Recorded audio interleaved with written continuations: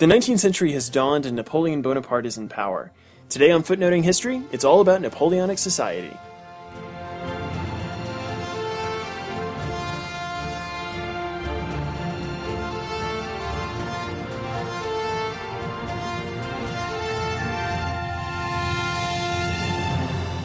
Hey everyone, it's Christine. And Nathan. And we're back to continue our journey through revolutionary France. For those of you keeping track, last week on August 15th, it was Napoleon's 244th birthday. So I hope you celebrated accordingly. I know I did. I did too. And I found wine named after Empress Josephine. So I consider that part of my birthday celebration. If you joined us last month, you know that we covered 5 aspects of the life of Napoleon the man, from his childhood to his family, and ultimately the theories surrounding his death. Today, we widen our view to France as a whole. What are some things you would have heard about if you lived in France at the time? And what displays would you have seen? It's no secret that Napoleon's personality loomed large over the developments of his country, particularly between the years of 1800 and 1815. But while European powers were embroiled in throne disputes, military battles, and the redrawing of borders, the people of France still had to live their own lives. So, as we explore this, we're going to be looking at 5 topics today. First, Napoleon's city of smugglers, then the Napoleonic Code, homosexuality in France, pageantry, and finally, lifestyles. We're beginning with the city of smugglers because it walks the border between being a military and economic endeavor, and it's something that would have affected the average person. Essentially, if you bought something in your local shop and you thought it was from England, chances are it was smuggled. Since smuggling is always an interesting topic, as are a lot of other illegal activities, We like those. let's jump right into it. So, number 1, Napoleon's city of smugglers. Relations between England and France have been notoriously difficult since... Forever? yeah. During the late 18th and early 19th centuries, relations were particularly tense, save for a small period around 1802, when there was a rare peace between the two countries. There was even a long stretch of time when Napoleon built a camp where he gathered his troops in order to conduct an invasion on England. This ultimately never happened. The animosity remained, and he never forgot his designs against England. So, by 1810, the Napoleonic Wars were well underway, and both countries were heavily invested in campaigns, each against the other, and, as a fallout of this, trade across the English Channel was so heavily regulated that only a handful of people were granted licenses to travel back and forth. England was at its lowest economic point since the start of the wars, and Napoleon conspired to take advantage of that by making an extremely bold move. He legalized English smugglers to France. His motivation was twofold. First, he hoped that smuggling guineas out of England would further hurt their fiscal situation. And second, he wanted to use the English smugglers to the French advantage. Ultimately, obviously, England still exists, so we know that they survived this enterprise. But that doesn't take away from the fascinating action Napoleon took to make this happen. Initially, he legalized the trades of the English smugglers at the town of Dunkirk, but that didn't last very long when he realized that it probably wasn't the brightest idea to be welcoming citizens of the enemy into a town that was, involved in the production of French armaments. They may have been helping France by smuggling French goods onto English soil, but they were still English, and there was always a risk that they were going to spy around and take things back to their government. So it was that the city of smugglers was born. Napoleon closed the port at Dunkirk to smugglers and transferred that right to Gravelines, where it remained open until Napoleon's defeat in 1814. Once the smugglers, most of whom came from Kent and Sussex, by the way, for all of you Brits out there. Which are in southeast England. Yes. Once they were declared welcome at Gravelines, there needed to be a way for them to complete their trade-offs without allowing them to fraternize with the populace. This was, after all, still a wartime. The answer was to build them their own enclosure in the town. This so-called city was a structure fitted with guards and guns where the smugglers were contained for the duration of their time in France. Then they could jump back into their galleys and make their way to the English shores. The city was triangular in shape, with each wall being no longer than 260 meters, and inside of it the smugglers were housed, fed, and conducted their commerce with the approved local merchants. As an interesting aside, of the 70 merchants approved to sell within the smuggler's city, 15 were women, which is a surprisingly high number for this time. It was really its own little microcosm. It was outfitted with places for French officials and guards to sleep, offices for customs where the smugglers had to show their crew lists and other paperwork, and then there was the marketplace for the visiting Englishmen. In case you were curious, the most valued French items to go back to England were lace, silk, and leather. But yes, of course, alcohol made up almost a third of what was traded. What drinks did the English people want from their French counterparts? Brandy and gin were the most requested. Smugglers were crafty. They predominantly used galley ships with crews of only 5 or 6 men so that they could cross the channel in only one night and outmaneuver the British customs ships because, obviously, the English weren't pleased about this agreement. To further avoid being detained by their government, the English smugglers painted fake names on the side of their boats, had false compartments where they could hide things, and were known to, at desperate times, simply throw their contraband overboard. On top of that, they had a series of lantern and flag signals that they worked out with the French port authorities so they would be allowed to dock instead of taken for enemy ships and fired on. They were highly successful, too, it seems. In 1813 alone, English smuggling vessels docked in Gravelines 606 times. And they weren't just carrying goods back and forth. Because the other part of Napoleon's desire was to gain information. And he did. English smuggler Kelsey was known for bringing in the highest number of English newspapers. They were then sent to Napoleon so he could keep track of the English press. And, in my personal favorite bit of smuggling, he also managed to have French officers brought back that way. You see, the English who captured French officers liked to put them on parole. And this parole meant that they could stay in the town where they were being held and only stray up to a mile from it. Unless, of course, that mile took you straight into a smuggler's ship and home to France. It's estimated that between 1811 and 1814, 299 officers returned to France this way. As you can imagine, this meant that everybody except for the English government won. The English people got the goods that they secretly wanted, France got the money it wanted, and the smugglers of England and the merchants of coastal France got to keep up the flow of making profits in a time when a military blockade was otherwise killing their industries. But forget the politics of it. For me, I'm just really sad that this isn't a real place because, let's face it, I would be there in a hot second. Seriously, we need to turn this into a theme park. I would go there. I mean, that wasn't what he was thinking when he built it. No. But it's what I'm thinking when I'm reading about it. No, it's like a Pirate Cove theme park. Yes, I'm ready. Smuggle in your own things. It'd be great. Anyway, doesn't take me to tell you that this didn't actually cause him to win anything over England. But I like to think that he was a little bit smug about the fact that he created this at all, and you kind of have to admire his creativity. Napoleon really knew what he wanted. Yeah, he did, and one of the other things that Napoleon really wanted was to fix the law of France, which brings us to our number 2, the Napoleonic Code. The Civil Code, or as it's more commonly known, the Napoleonic Code, is considered by some historians to be Napoleon's most lasting legacy. Even before the French Revolution, the legal system of France was a bit of a complicated mess, particularly the way that the law itself was organized. First of all, there wasn't actually such a thing as French law, in the sense of a uniform body of law which applied to every single French citizen, regardless of gender or socioeconomic class. Law was highly localized and often customary in nature, and legal practices could differ a great deal between the various regions of France. The revolutionary governments, in addition to outright changing key aspects of French law, attempted to clear up the mess, but an actual reformed, unified law code did not come into existence until Napoleon, so his name gets attached to it and he gets all the credit.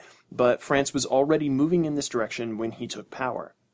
That said, Napoleon did take a surprisingly active role in the formation of the code, and he was present at over half of the committee meetings where it was discussed and debated. After much deliberation and tireless work, particularly by his second consul, Jean-Jacques Régis de Cambaceres, more on him in a little bit, the Civil Code was first promulgated in 1804, and then it was reissued again in 1807. This is actually the first of several law codes which are promulgated during Napoleon's reign that cover the various aspects of French life. In fact, the Civil Code is very specific in terms of its structure and what it deals with. The Code is a kind of law known as civil law. Here in the U.S. and in the United Kingdom, we operate off of a system known as common law. Without going into too much detail, the main difference between the two systems has to do with the role of judges and precedent. In common law, we place a great deal of emphasis on judicial precedent. Once a law has been interpreted in a specific context by the courts, the precedent set by that interpretation holds until it is overruled by a higher court. Under civil law, the emphasis is on the statutes and the law codes themselves, which attempt to cover any eventuality or possible circumstances, and judges have a far less active role in terms of legal interpretation. Moreover, in civil law, judges are not bound by precedent to the same degree that they are in common law. This is why the codification and standardization of French law was so very important, and why the Napoleonic Code, like most civil law codes, tends to be very detailed and very specific. Primarily, the Civil Code is concerned with two things: people and property. The discussions of property are where the principles of the French Revolution really shine through, because it does away with any remaining vestiges of feudalism, the dirty word that us medievalists don't like to say very much, or the old legal system's tendency to give members of the nobility special rights and privileges under the law. The code is also entirely areligious, very much keeping in line with both the Revolution and Napoleon's own sensibilities, particularly in the people section, where women and children, at least from a modern perspective, really get short shrift. One area in which women are treated differently from men under the law has to do with divorce and grounds for divorce. According to the Civil Code, either a husband or a wife may sue for divorce on grounds of outrageous conduct, ill usage, or grievous injuries, or if either party was imprisoned for a major crime. But when it comes to infidelity, things are a little different. Husbands can divorce their wives for simple adultery, but a wife could only divorce her husband if he moved his lover, his mistress, into the house with her. Which is dumb on many levels, and he deserves more than just a divorce for that one. He deserves a good, swift kick in the pants. Just saying. Well, I mean, it's a bad idea. It's a bad idea to have a mistress in the first place. It's a worse idea to say, I'm going to bring her into the house. They can also get divorced by general mutual consent, but both parties have to completely agree that the marriage is untenable. And in any case of divorce, the man always gets custody of the children, and he gets to stay in the house. Quite the opposite of today, generally speaking. Yeah, the wife has to move out and into a court-approved home in order to get what we would call spousal support. You know, once upon a time last year, I decided to read the entire code in one sitting. Why you would do that? Because I felt like it was one of those things I just had to check off my bucket list and say that I did. You wake up one day and say, I'm going to sit down and read all 600 pages of the Napoleonic Code? Can you say that you did that? Yeah, that's right. Anyway, my favorite was that following a divorce, the man could remarry right away, but his ex-wife had to wait for 10 months. Besides that, women were also given the authority to draw up their own wills without their husband's permission. It also said that men younger than 18 and women younger than 15 couldn't get married. Prior to the age of 25 for men and 21 for women, it was necessary to have parental permission. That's older than it is in America to get married now. Actually, the parental permission is a really odd thing, especially to modern minds, because, as we just said, children up to 25 and 21 had to have parental consent to marry. But even after that age, prior to the age of 30, a child had to officially seek his or her parents' advice before getting married. You know, this is not the age when children necessarily believe that their parents are the wisest individuals. Actually, maybe Napoleon was just really smart and knew that people were stupid at that point in their lives and was trying to make it a little bit better. Any objection on the part of the parents could delay, though not completely impede, the marriage. Now, these restrictions, according to some historians, are where we see Napoleon's personal beliefs shining through and the strongest reaction to the French Revolution, or what he perceived to be the laxness of the French Revolution. Napoleon was a social conservative, and like many other men, and yes, women of his day, he was a firm believer in the patriarchal nature of society. But it's important to bear in mind that 19th century European society had very strong, very specific ideas about gender roles and the ways in which men and women should relate to one another. The last thing I guess we should note about the Napoleonic Code is how influential it was. The code became the model of systematized civil law for the rest of Europe, and many European nations in the 19th century modeled their own law codes after it, particularly in places that Napoleon conquered. Actually, there's another aspect of the Napoleonic Code that leads into our next topic, which is, number 3, homosexuality in France.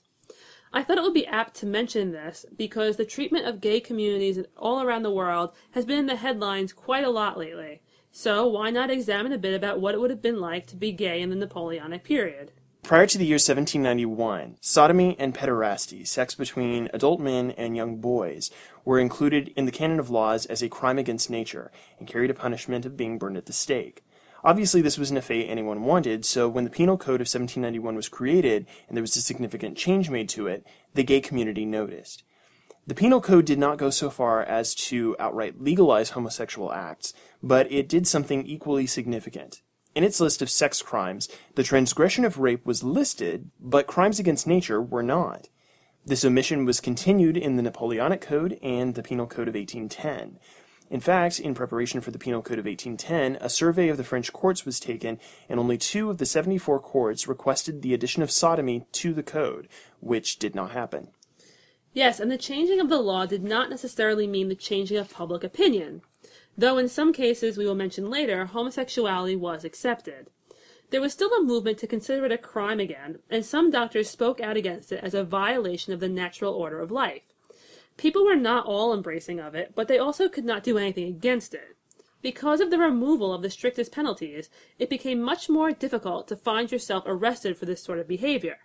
In fact, the most likely way someone would get imprisoned for being involved in homosexual sex is the same way one would be imprisoned for heterosexual sex, by committing an act of public indecency, meaning having sex in a place where people could see you doing it.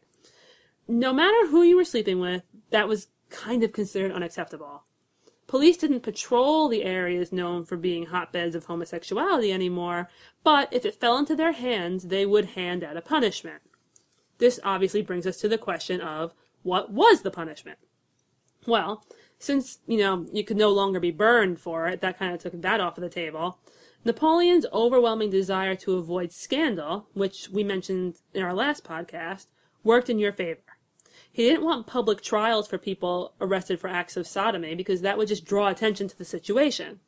Instead, he handed the right of judgment over to the exclusive discretion of the prefect of police.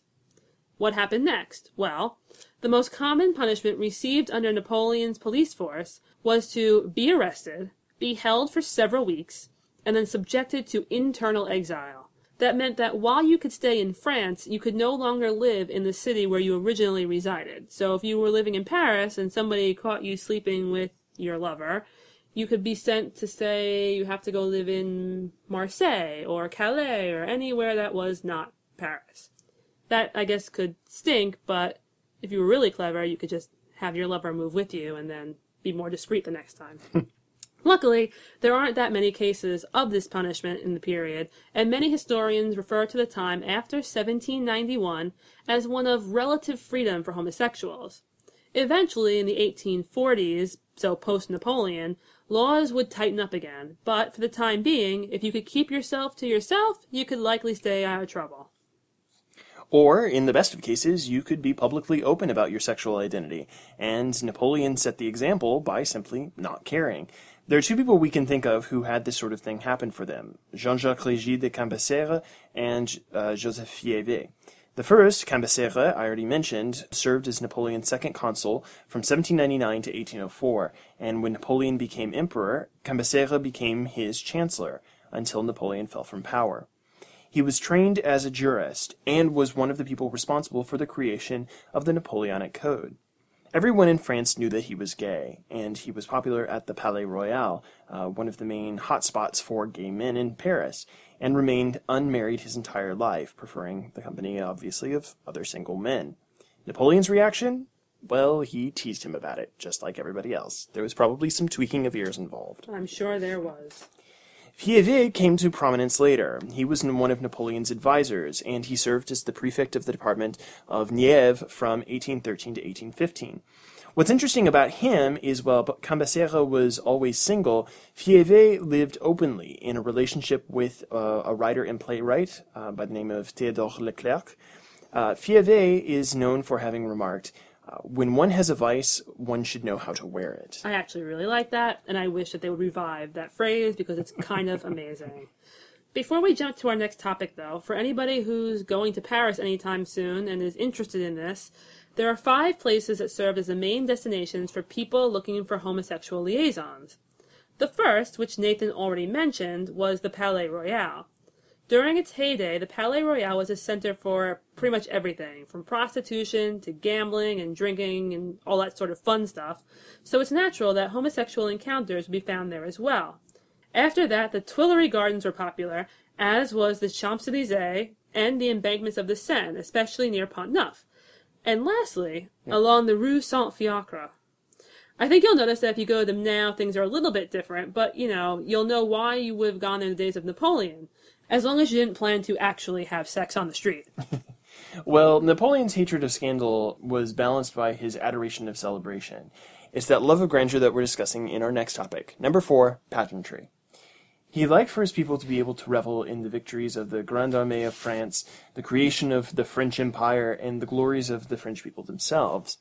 The people of Paris in particular benefited from Napoleon's penchant for these grand displays, witnessing innumerable parades honoring returning military heroes, a salvo of 100 guns upon the birth of his son in 1811, and seeing the beginning of the construction of the Arc de Triomphe, among other monuments. The Arc de Triomphe, we should note, began to be built in 1806, and although it was not completed until well after Napoleon's fall from power, the Arc served as an important focal point for Napoleon's grand entrance into Paris with his second wife, Empress Marie-Louise of Austria, in 1810. Since the structure was nowhere near finished, it lacked the kind of impression and grandeur that Napoleon wanted to convey. So, in order to sort of simulate this, he had the unfinished portions of the Arc fashioned out of wood, so that he and his new wife could enter Paris in grand style, passing under the Arc as they commemorated the military successes of the Grand Army of France. Still, lovely as I'm sure that was, in order to talk about what you may have witnessed as a Napoleonic Parisian, we're going to give you a little run-through of an even bigger celebration, the day that Napoleon and his first wife, Josephine, were crowned Emperor and Empress of France.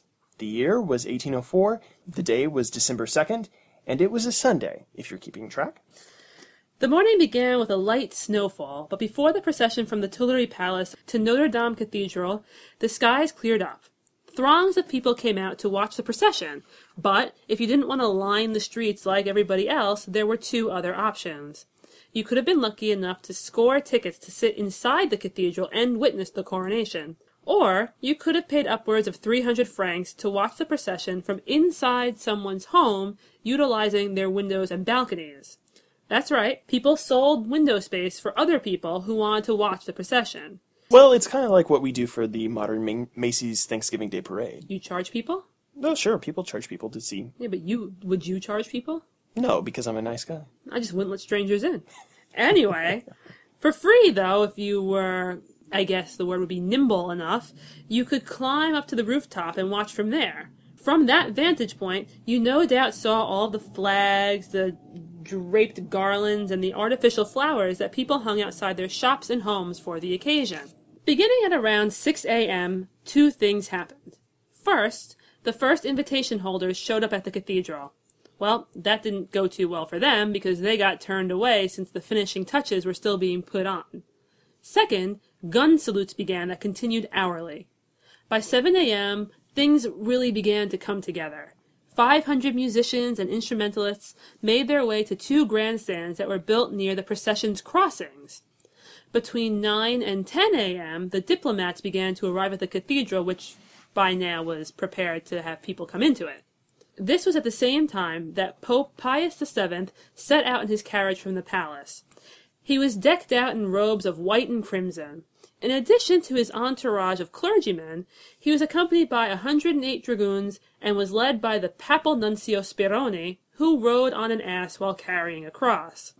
Now, in every memoir and commentary I read, this was seen as the absolute highlight of the event by the viewers. They really enjoyed that spectacle. Now, of course, the Pope was not the star of the show. That was Napoleon and Josephine. Their procession left the Tuileries almost an hour after the Pope, and was a little bit larger, to say the least. It included 150 horses pulling 25 carriages, and they were escorted by 6 regiments of mounted grenadiers, mounted chasseurs, cuirassiers, and cavalry. Not too impressive, really. I'm sure that they could have done a bit better. If you caught a glimpse of the imperial couple, you would have seen that Josephine wore a white gown embroidered with gold bees and an ermine robe that was carried by Napoleon's sisters, much to their dismay. For his part, Napoleon wore a short cape and a plumed toque to complement his imperial purple tunic and ornate crown as they rode in their gilded coach that was drawn by 8 bay horses to the sounds of cannon fire and jingling bells. They arrived at the cathedral where they were greeted by the Pope, donned their coronation robes and imperial regalia, before entering into the cathedral with an escort of state dignitaries. The ceremony included the singing of the Veni Creator, followed by Napoleon and Josephine receiving triple unction from the Pope.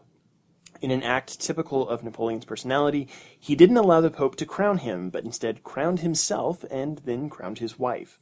This was followed by various blessings and much exultation, including the full orchestra and choir singing the Vivat Imperator in Aeternum. It was very, very glamorous. And I still wish I had been there, because even if this was today, I would have at least been able to watch it on television, bought it on DVD, and listened to all the commentators, and been very, very happy. And seen the expose in People. No, I don't want an expose. I want the classy, elegant side of the imperial family. Napoleon, first of all, would never have allowed an expose in People. Let's just put that out there. People would have tried, and there would be no more People magazine. Assuming you were one of the estimated 500,000 normal people waiting outside, you had to wait until 3:30 for the ceremony to end. This was signaled by loud shouts of "Long live the Emperor" from within the cathedral, while cannon salvos outside marked the completion of the coronation. The important persons left the cathedral at approximately 4 p.m. and processed back to the palace. At the conclusion of all of this crazy showmanship, it's believed that Napoleon and Josephine returned to their apartments and had dinner alone. I bet they were pretty tired. I like to think so. I mean, it was a long day, lots of heavy robes and crown wearing and cheering, and the next day you had to, run an empire. It's also December in Paris. It's freezing. Well, yes, but you know what? Despite it being cold, people waited outside, so there you have it. Napoleon and Josephine are having dinner, and everyone else now lives in Imperial France. But what does that mean for everybody? That brings us to topic number 5, lifestyles. This is perhaps one of the most broad, but it is also one which will give you a snapshot of the everyday details by summing up some of the main changes to France. For example, during the ancient regime, it was popular for there to be things like crowns and fleur-de-lis, the symbols of the monarchy everywhere. I'm talking from tavern signs to clothing. When the revolution began, this was wiped out and replaced with the tricolor and other seemingly republican images. And if you were really up on things, you'd wear your little guillotine necklace, but we mentioned that last time. Well, the empire had its own symbols. Napoleon was referred to as the eagle. So, yes, eagles appeared in places now. But if you weren't a fan of birds and wanted to use some other sort of imperial image, you could use the imperial bee.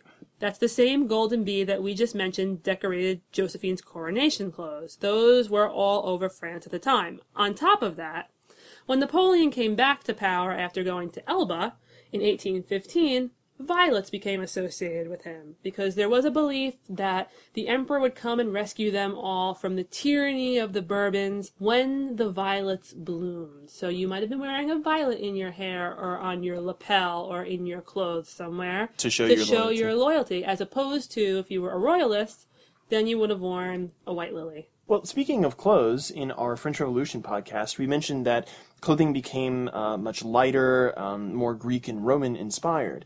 Well, you'll all be happy to know, I'm sure, that the undergarments that people did not like at the time, they began to reemerge under Napoleon, so you were less likely to flash something in public whenever you didn't mean to.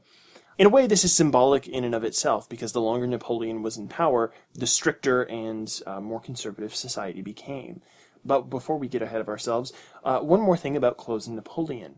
Earlier in the podcast, we talked about how Napoleon wanted to ruin the economy of England.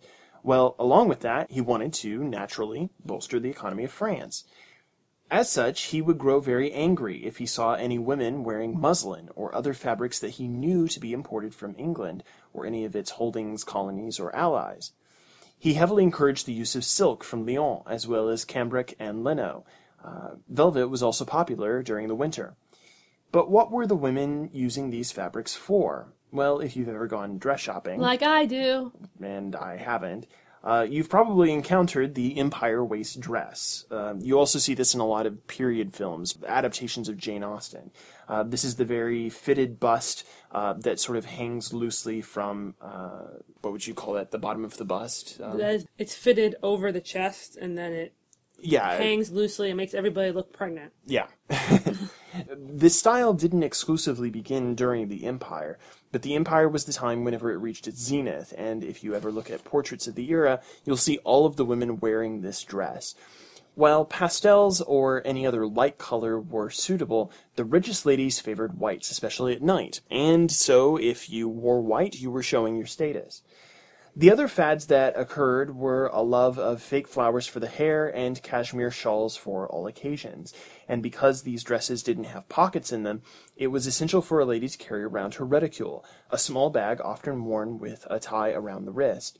The men wore darker colors that had come into favor during the Revolution, but the cravat, the necktie, was the way where you could kind of go crazy and put your own personal flair on the style.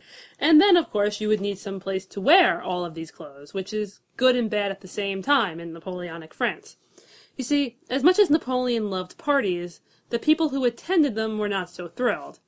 At the beginning of the empire, things were still relatively loose.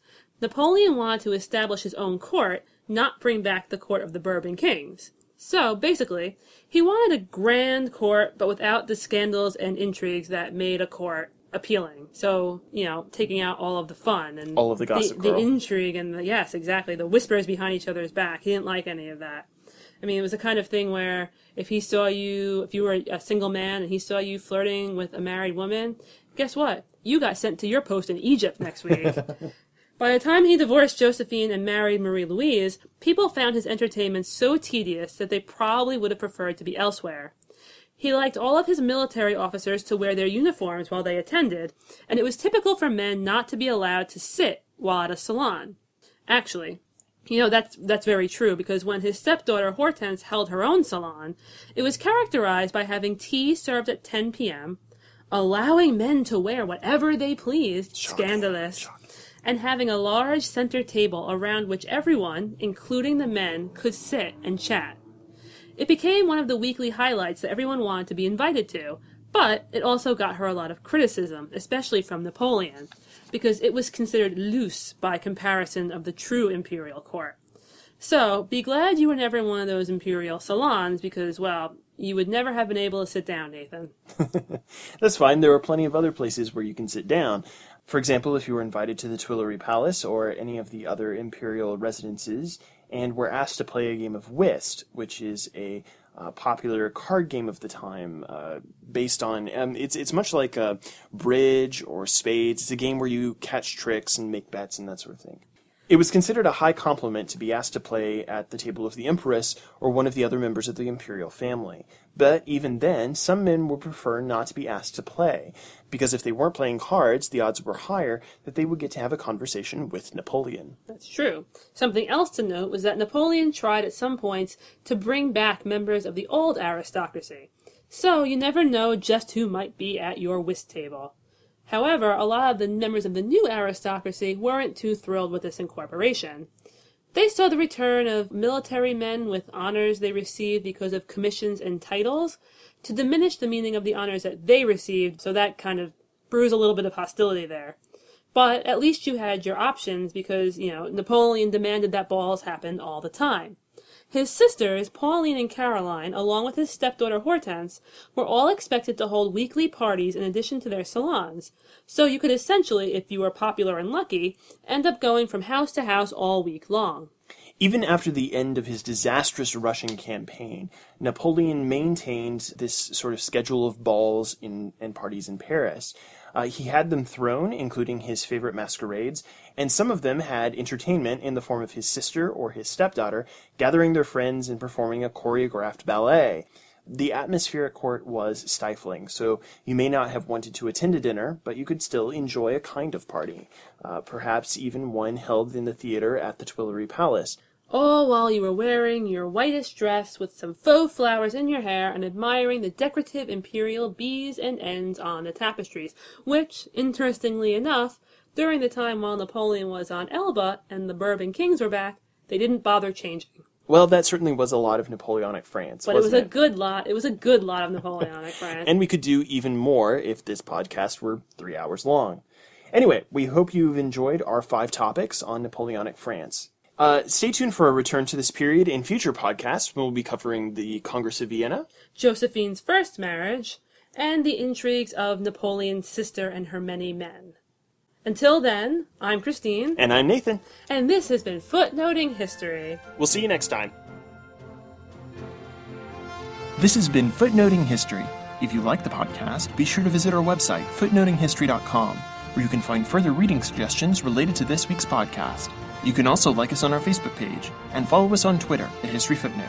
Join us next week, when we'll be talking about Jesuit missionaries in China. Until then, remember, the best stories are always in the footnotes. See you next week!